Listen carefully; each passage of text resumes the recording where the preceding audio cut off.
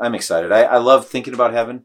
We're working through the material that I've been planning and preparing for many years, and that I'm writing this summer in a book. And just be praying for that. Pray that God would bless that process. But I want to share some preliminary thoughts with you, and just give you a sampler of the kind of things that I'm writing about in this book. It's neat. It's kind of a behind the scenes of the book, the writing process, where you're at with this material. So it's encouraging, I think, for us to be blessed by what the Lord is showing you in His words. And it's not done being written yet, so you can still have an impact by some of your questions and comments and all that. I'll be excited. That's great. Well, Andy, as we get started, just by way of review, can you give us a brief overview again of the premise of your book? Okay.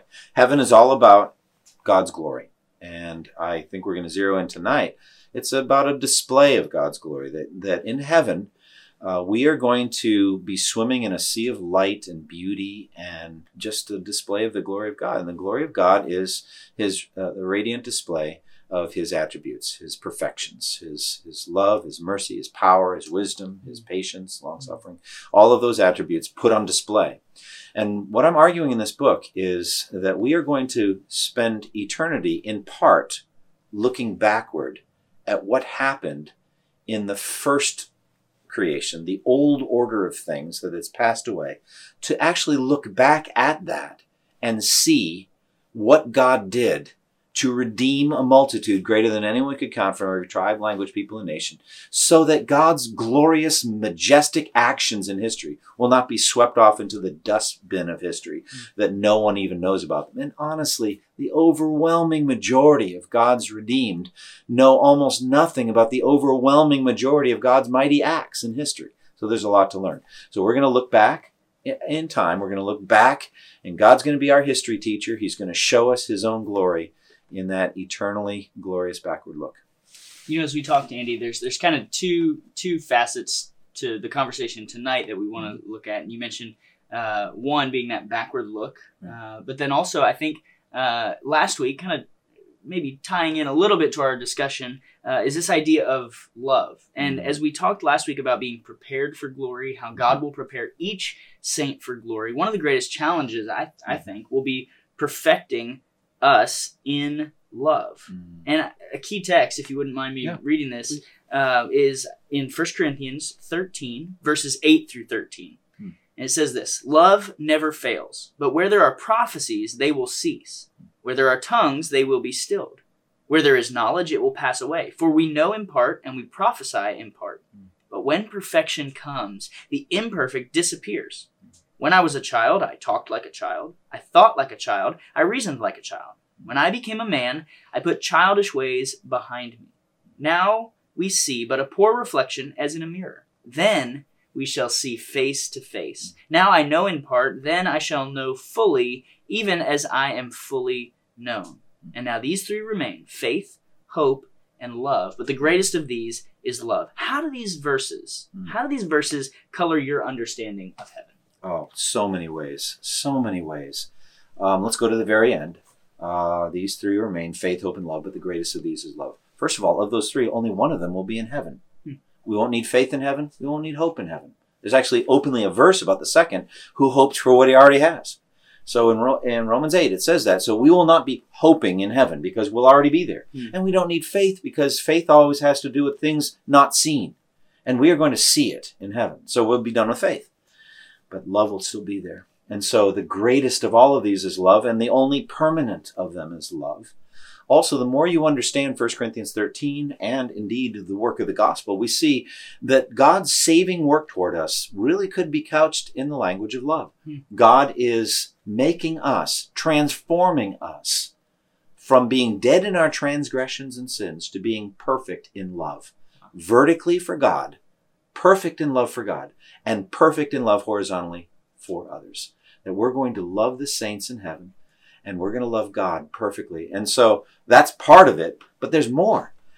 Paul seems to talk about the spiritual gifts there, and all of them, the gift of knowledge, the gift of prophecy, the gift of tongues, all of these things are sources of information and avenues or conduits of God's gracious work in the body of Christ to perfect it and work in it here on this earth. Spiritual gifts.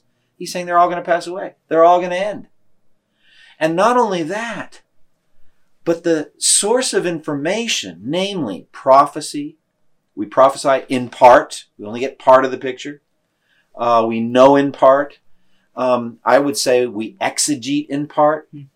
That frankly, even the word-based gifts and the scripture itself, the language of scripture, the actual physical experience of black marks on a white page, of nouns and verbs and adjectives and syntax and linear reading from sentence 1 to sentence 8 to sentence 30, all of that is like seeing through a glass darkly.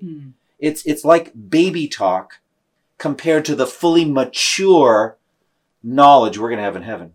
So the most educated theologian, the most accurate exegete, anyone who's even memorized all 66 books of the Bible and understands them properly, all of that's like baby talk compared to the upgrade we're getting in heaven of our knowledge of God's glory. Wow. Now, what do you think about that? That's just incredible. It's incredible to think about that even like you said, the most educated, the most well-spoken, the clearest articulation of truths that we hold so dear will pale in comparison to what we'll experience in that day. That's amazing. And that's just the beginning. There's so much more I could say about 1 Corinthians 13. I'm excited about it, but go ahead. For sure. Now, Jonathan Edwards, he has a sermon called Heaven is a World of Love. How has that affected your understanding of heaven in relation to this idea? First of all, let's just talk about Jonathan Edwards. He was the greatest of all the metaphysical divines, one person said.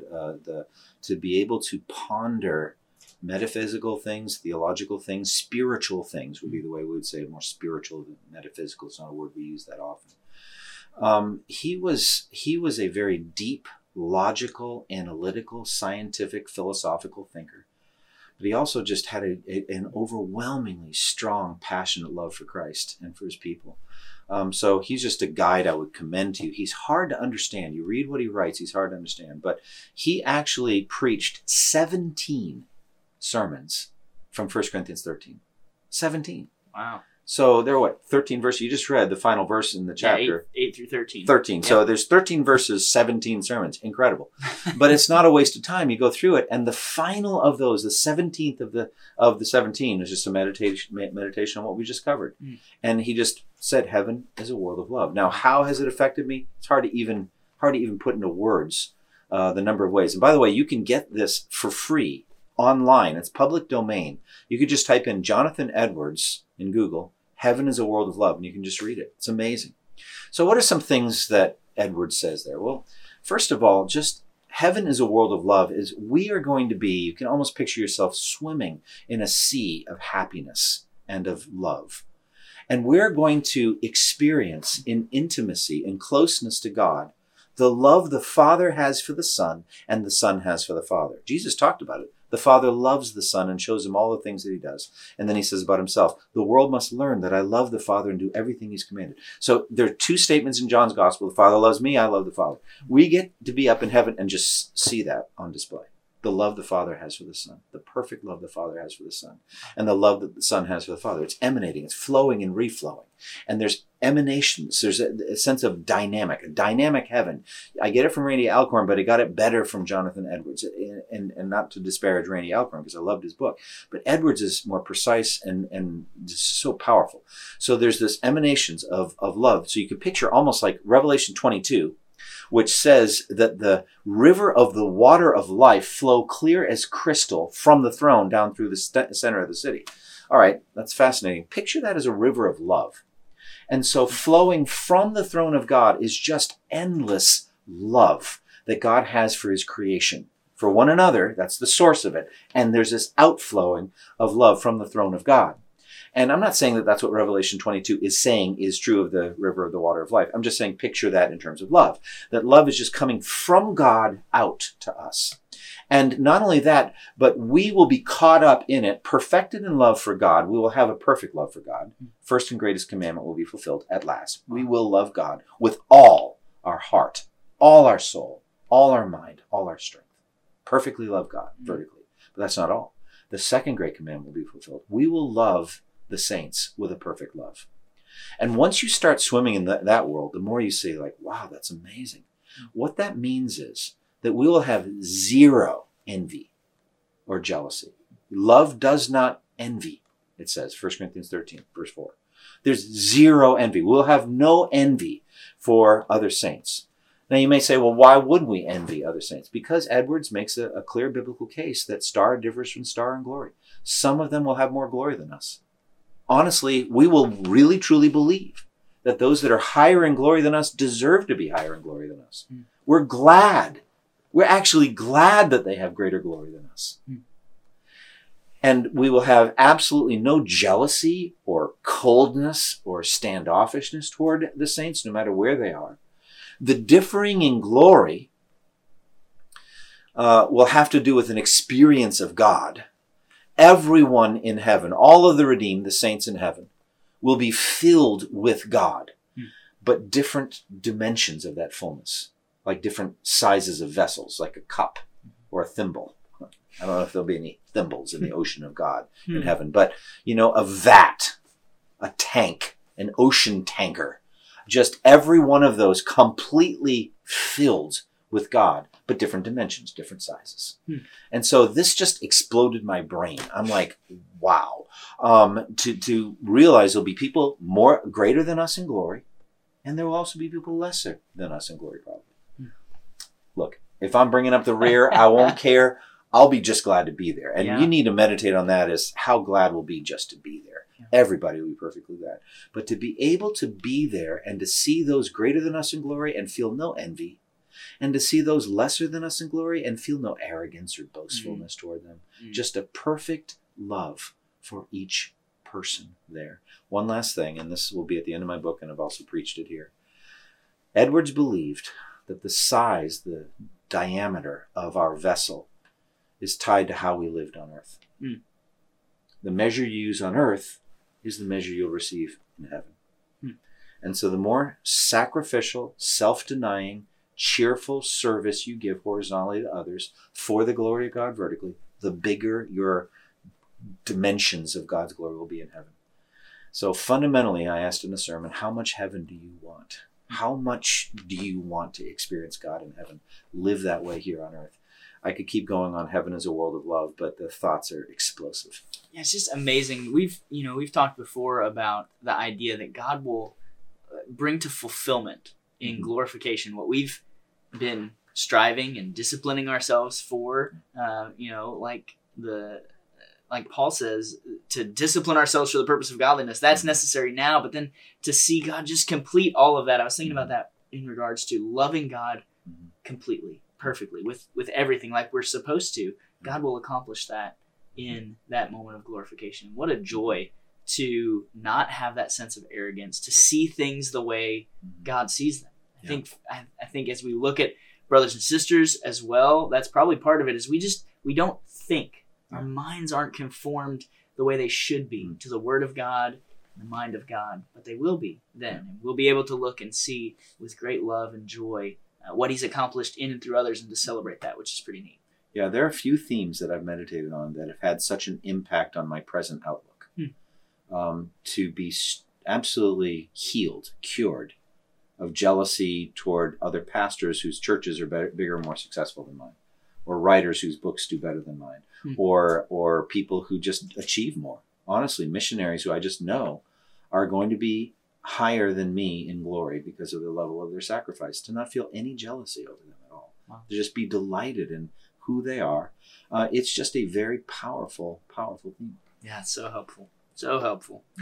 In our discussions together, we've also talked about how important it is for things to come from Scripture, that we get everything from Scripture, not from speculation.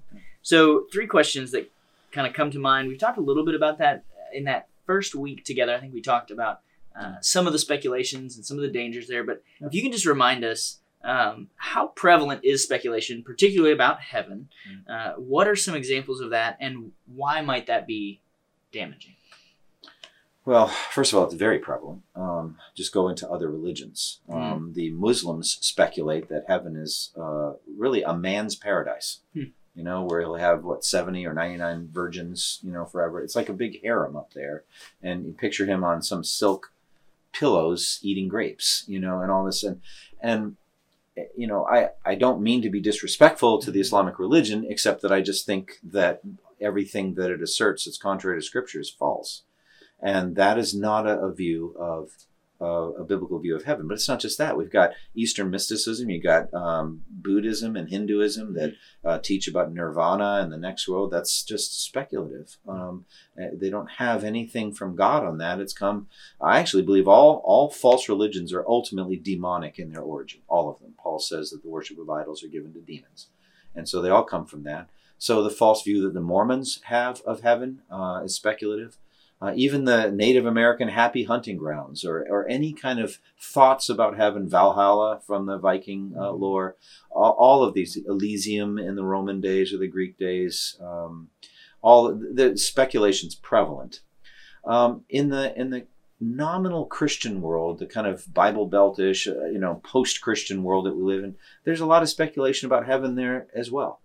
And a lot of people, even Christians, I think, can be swept away by extra biblical speculations. And I think we've seen some of this with the near-death experience movement, which you talked about the first week, but there's like a whole film.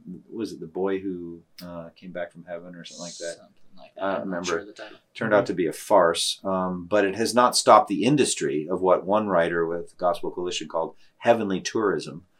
So you're on this near-death experience, and then you come back, and you had a tunnel of light, walk through it, and all these things happen. You come back, and look, those people actually had those experiences. I don't doubt, but I liken them to dreams that people have. They are no certain source of information. We need to get all of our thoughts about the Bible from Scripture. But I want to go beyond that now. I want to say, look.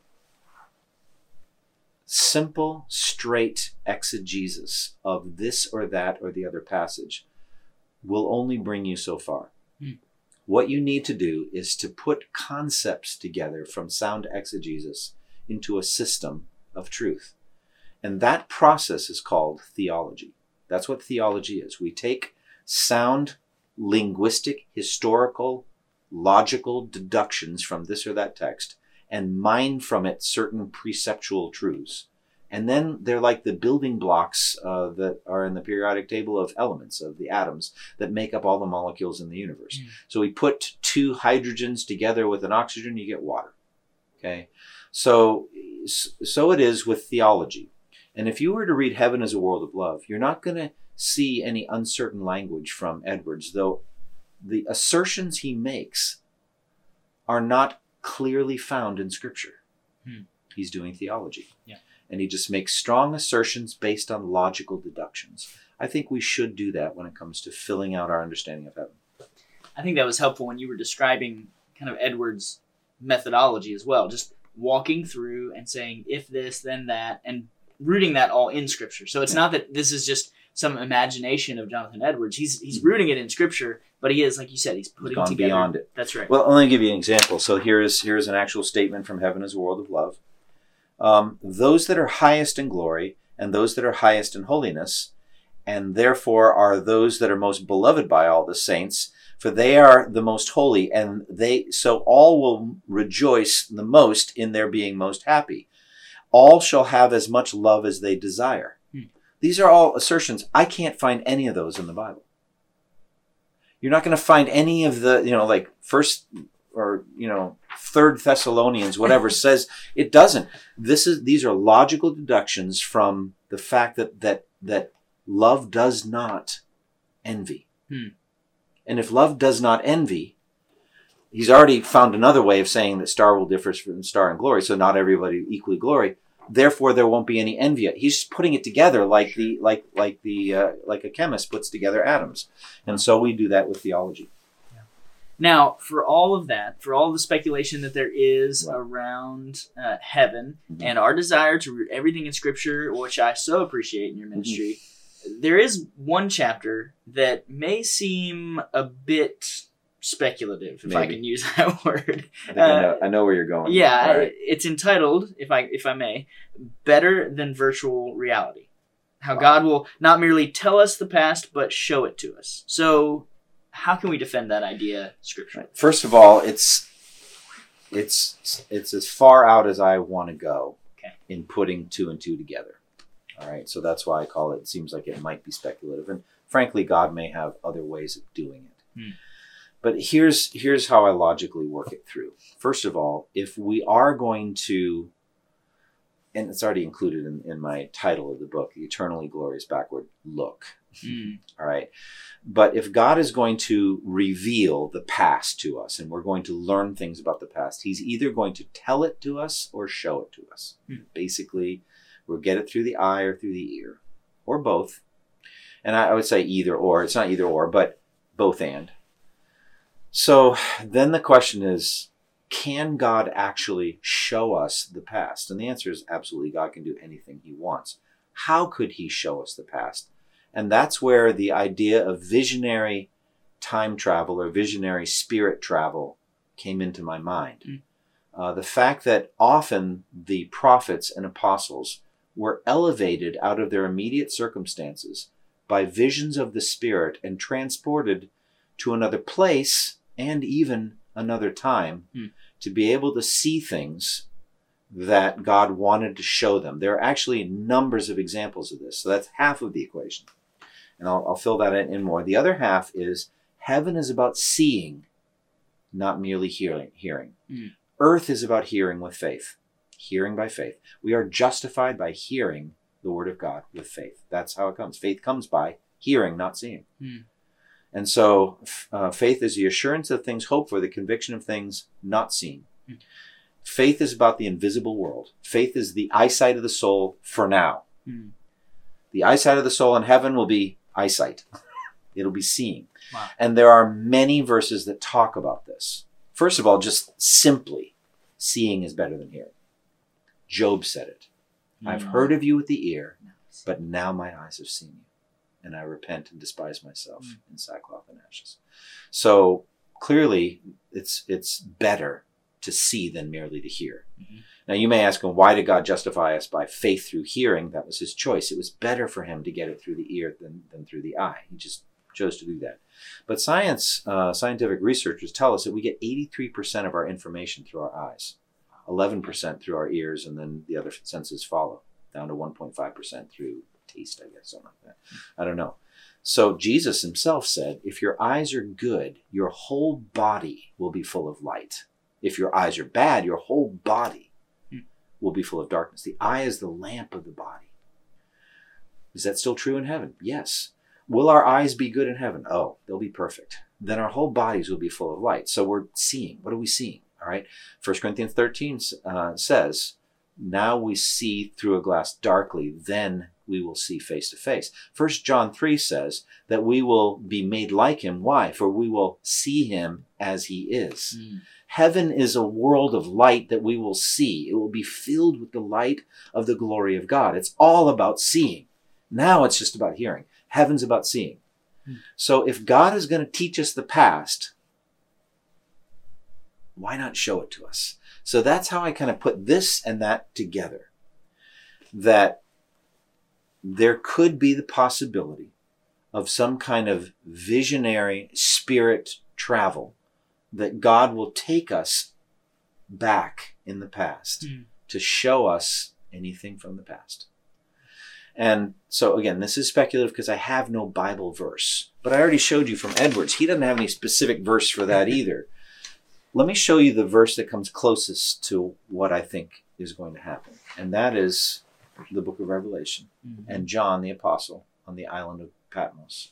He's physically there on the island of Patmos. And then he was in the Spirit on the Lord's day. And he sees a door standing open in heaven. And he hears the voice of the Lord saying, come up here and I'll show you what must take place after this. The next verse says, at once I was in the Spirit and I saw before me a throne in heaven with someone seated on it. He's traveling from Patmos up in heaven. And God is going to show him what must take place after this, the future. The rest of the book of Revelation follows. It culminates in Revelation 21 and 22, which is home ground for my book, those 2 chapters on heaven. And the angel says to him, come, I will show you the bride, the wife of the Lamb. And I saw the New Jerusalem descending out of heaven, glorious and radiant. So he goes ahead in time in the Spirit to see the perfection of the church. Here's what I'm saying. Why couldn't we make the reverse trip? to go back in time to see how the church was built, to see how she was formed, to see how a multitude greater than anyone could count from every tribe and language and people and nation, and I would add every era of church history, was rescued from the dominion of darkness and brought into the kingdom of the beloved Son, redeemed and radiant. We already said in Revelation 7, one of the elders asked John, this multitude from every tribe, who are they and where did they come from? Why couldn't God show us the answer to that question? Yeah. Show it to us, not just tell it. Mm-hmm. Now look, if we get around the campfire like at Bible camp, and it's just testimony night or day, because there's no night in heaven, but forever testimony, and we hear the story from Abraham, and everybody's just better than Chrysostom, the golden mouth, able to put it into perfect words in heaven, we'll all be happy. Sure. We'll hear some great stories. But wouldn't it be better to see it rather than hear it? Isn't a picture worth 1,000 words? Yeah. And think about videos. Think about streaming these days. You know, we got Zoom meetings going on. We're live streaming worship during COVID-19. You know, we know that to hear a verbal description of the Grand Canyon doesn't compare with seeing an IMAX helicopter ride through it. Yeah. God can do better than the IMAX ride. And I actually think the most vividly real video streaming there is these days is something called virtual reality, VR. Mm-hmm. I've never done it. You say you've never done it. Mm-hmm. But have you ever seen like these goggles that people wear? And they even like sometimes have gloves so that you can fight like in a battle or whatever. Honestly, this is serious business. The U.S. military, the Air Force uses it to train fighter pilots so that they're not endangering their lives or a jet worth $500 million. So you can learn how to do that barrel roll or you can even practice for a dangerous mission in virtual reality before you actually go do it. Yeah. People use it mostly for gaming these days. I was reading one account in online of a guy who was talking about HTV Vive, I think it was something like that. This is back in 2015. Things have gotten even more vivid now. But he actually was in this virtual world. He was a diver on the deck of a ship. And the world that surrounded him was crystal blue. And a whale went over his head. He thought 50, 75 feet above. And it was just, he was blown away with the reality of it. And he said he actually had this thought, I could live here.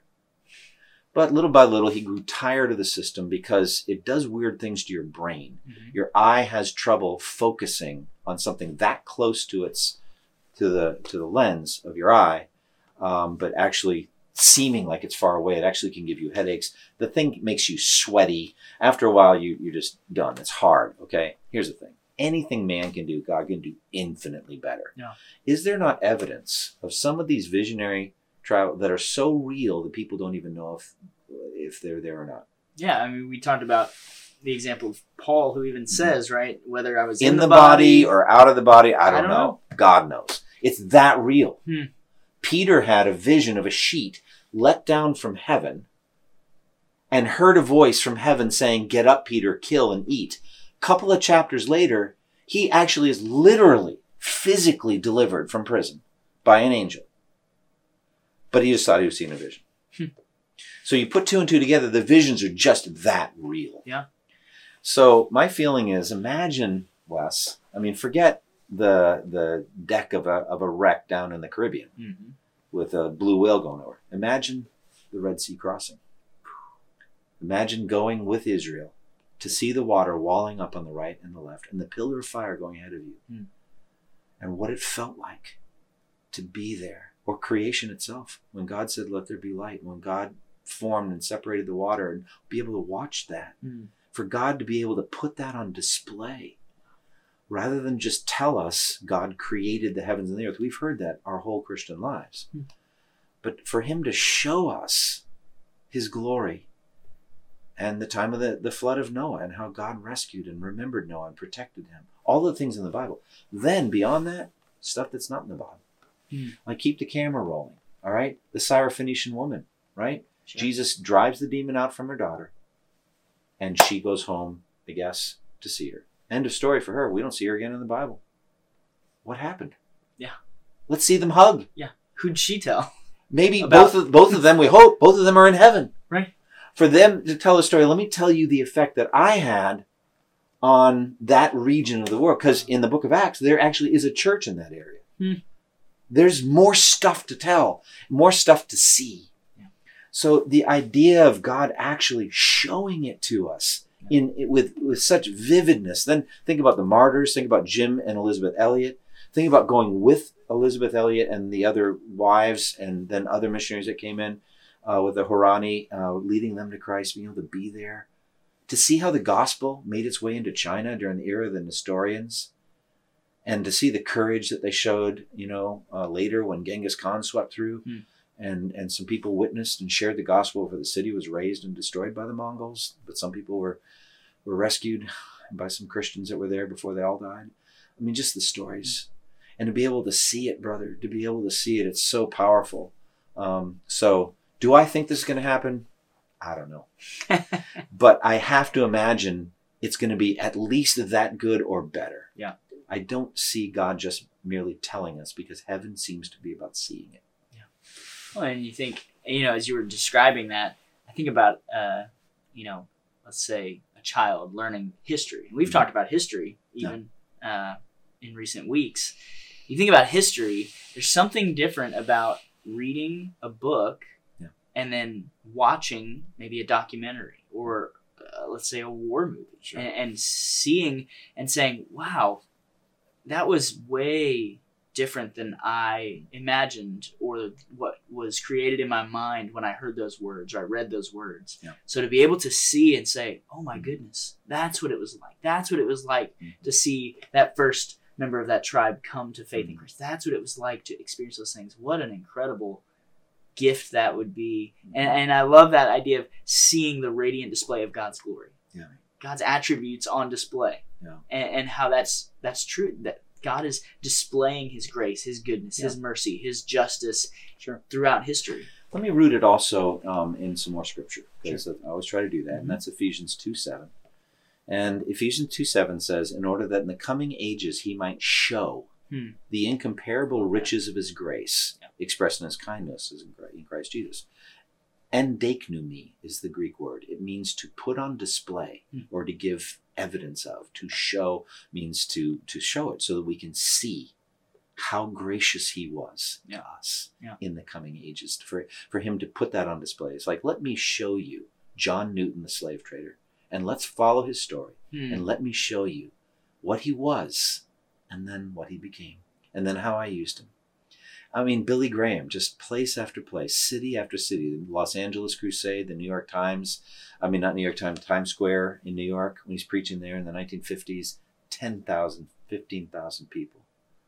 And just zero in on one. I want to see that guy about 100 rows back and right kind of in the center. Let me tell you his story. Let me tell you what I did in him. When he went home and the impact he had on his wife and his kids and then how his life changed. There's so many stories to tell. It never ends. It just never ends. Like, all right, there's that guy. What about the guy like 8 people over from him? All right, let's follow his story. Amazing. So that is amazing. Now, as you've looked at this, meditated on these things, do you think this is time travel or something different? No, it can't be time travel. I mean, we'll just say that out of the box. Time is linear. All right. Jesus said, I'm the Alpha and the Omega, the first and last, the beginning and the end. And we'll be in the new heaven, new earth. That old order of things has passed away. It's gone. It's never coming back. No, I mean, putting visions in our mind. The New Jerusalem wasn't there in the first century when John saw it. It didn't exist yet.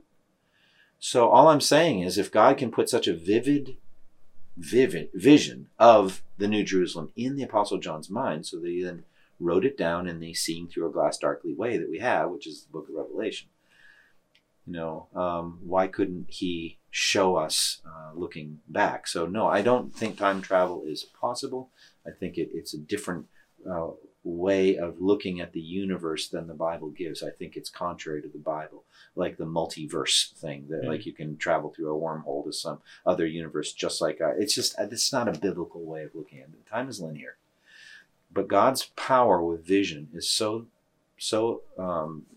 he is so able through through visions, that it will feel like that to us, to be able to go from here to another time. Actually, ironically, one of the best descriptions of it that I found is in A Christmas Carol by Charles Dickens. Okay. And he wasn't trying to do anything like what I was doing. But you remember The Ghost of Christmas Past? Mm-hmm. And he was able to bring him back to the past. He wasn't time traveling. It was just, he called shadows of what has been. You can't interact with them. You can't change the story, but just is what happened. So, do I think it actually will happen this way? I don't know.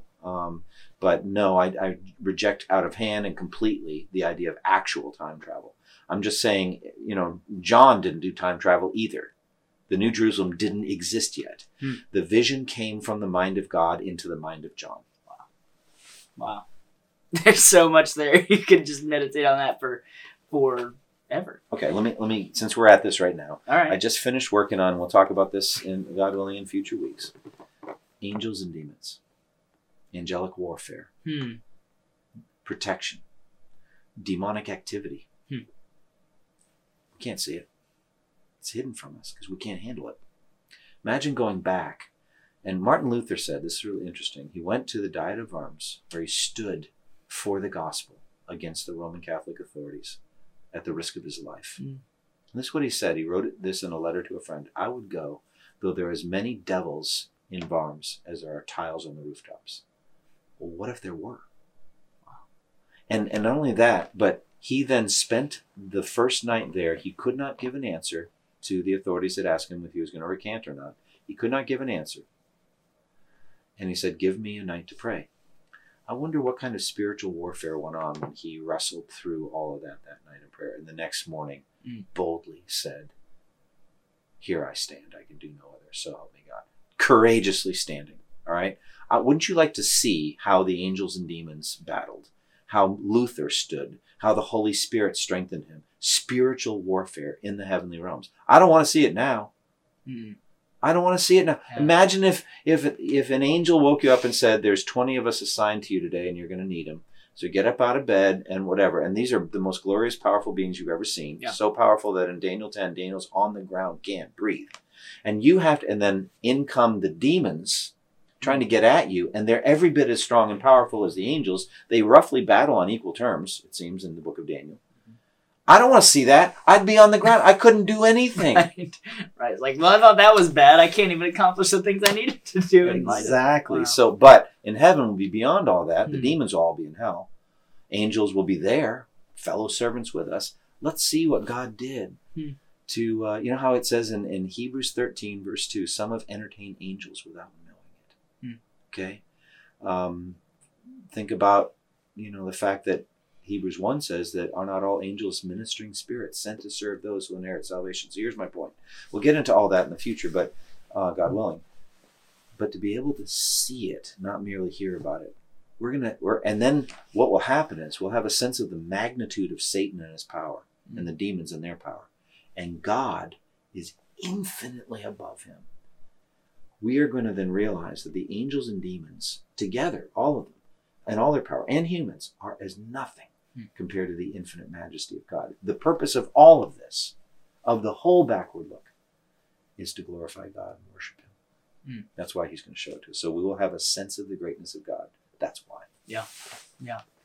And I think as we meditate on these truths and as we think about what heaven will be like, even whether we'll see or hear, whatever the case may be, as we think about these things, I think it, for me, has had a dramatic impact. And you mentioned a little bit just the impact on our lives now. Like the way we look at brothers and sisters, the way we think about God himself and how he is working throughout history and in our own lives as well. How specifically can this concept help us live our lives now for the glory of God? All right. Well, let me take the first part, which is heaven as a world of love has been incredibly helpful to help me with that. But in terms of the visionary aspect of it, I think it's just it gives us a sense that our greatest immersion in the glory of God is yet to come. We are going to learn things about God we can't even begin to imagine. And that's awesome. That's just awesome. I had an experience in January. My mother died on January 1st, and then we went to her Cape house. That was the last repository of the artifacts of my childhood and of my life.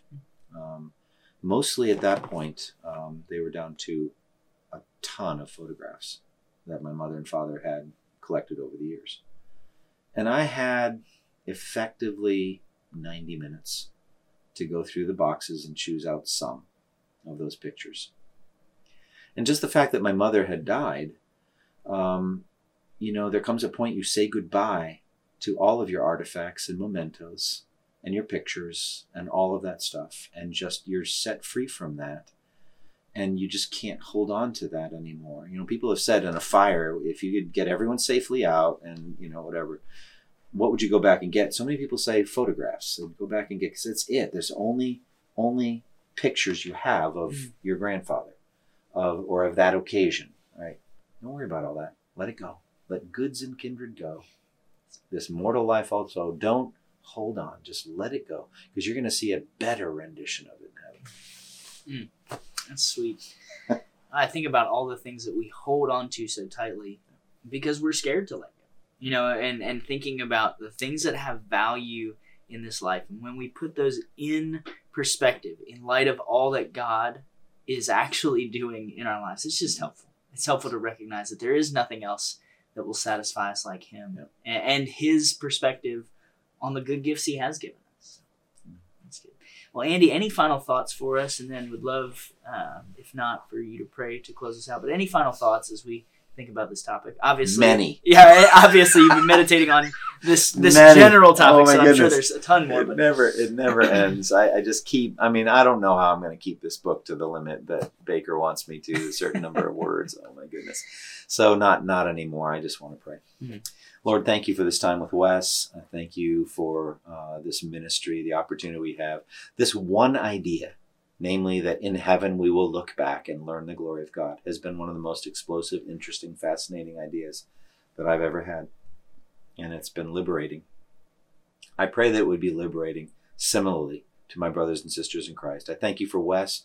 Thank you for his gifts and his ministry, and so that together we can kick these things around and talk about them. And I pray that the people would be able to watch this video when it gets posted, so that we can be an encouragement. In any case, Lord, we know that the most glorious displays are yet to come. In Jesus' name, amen.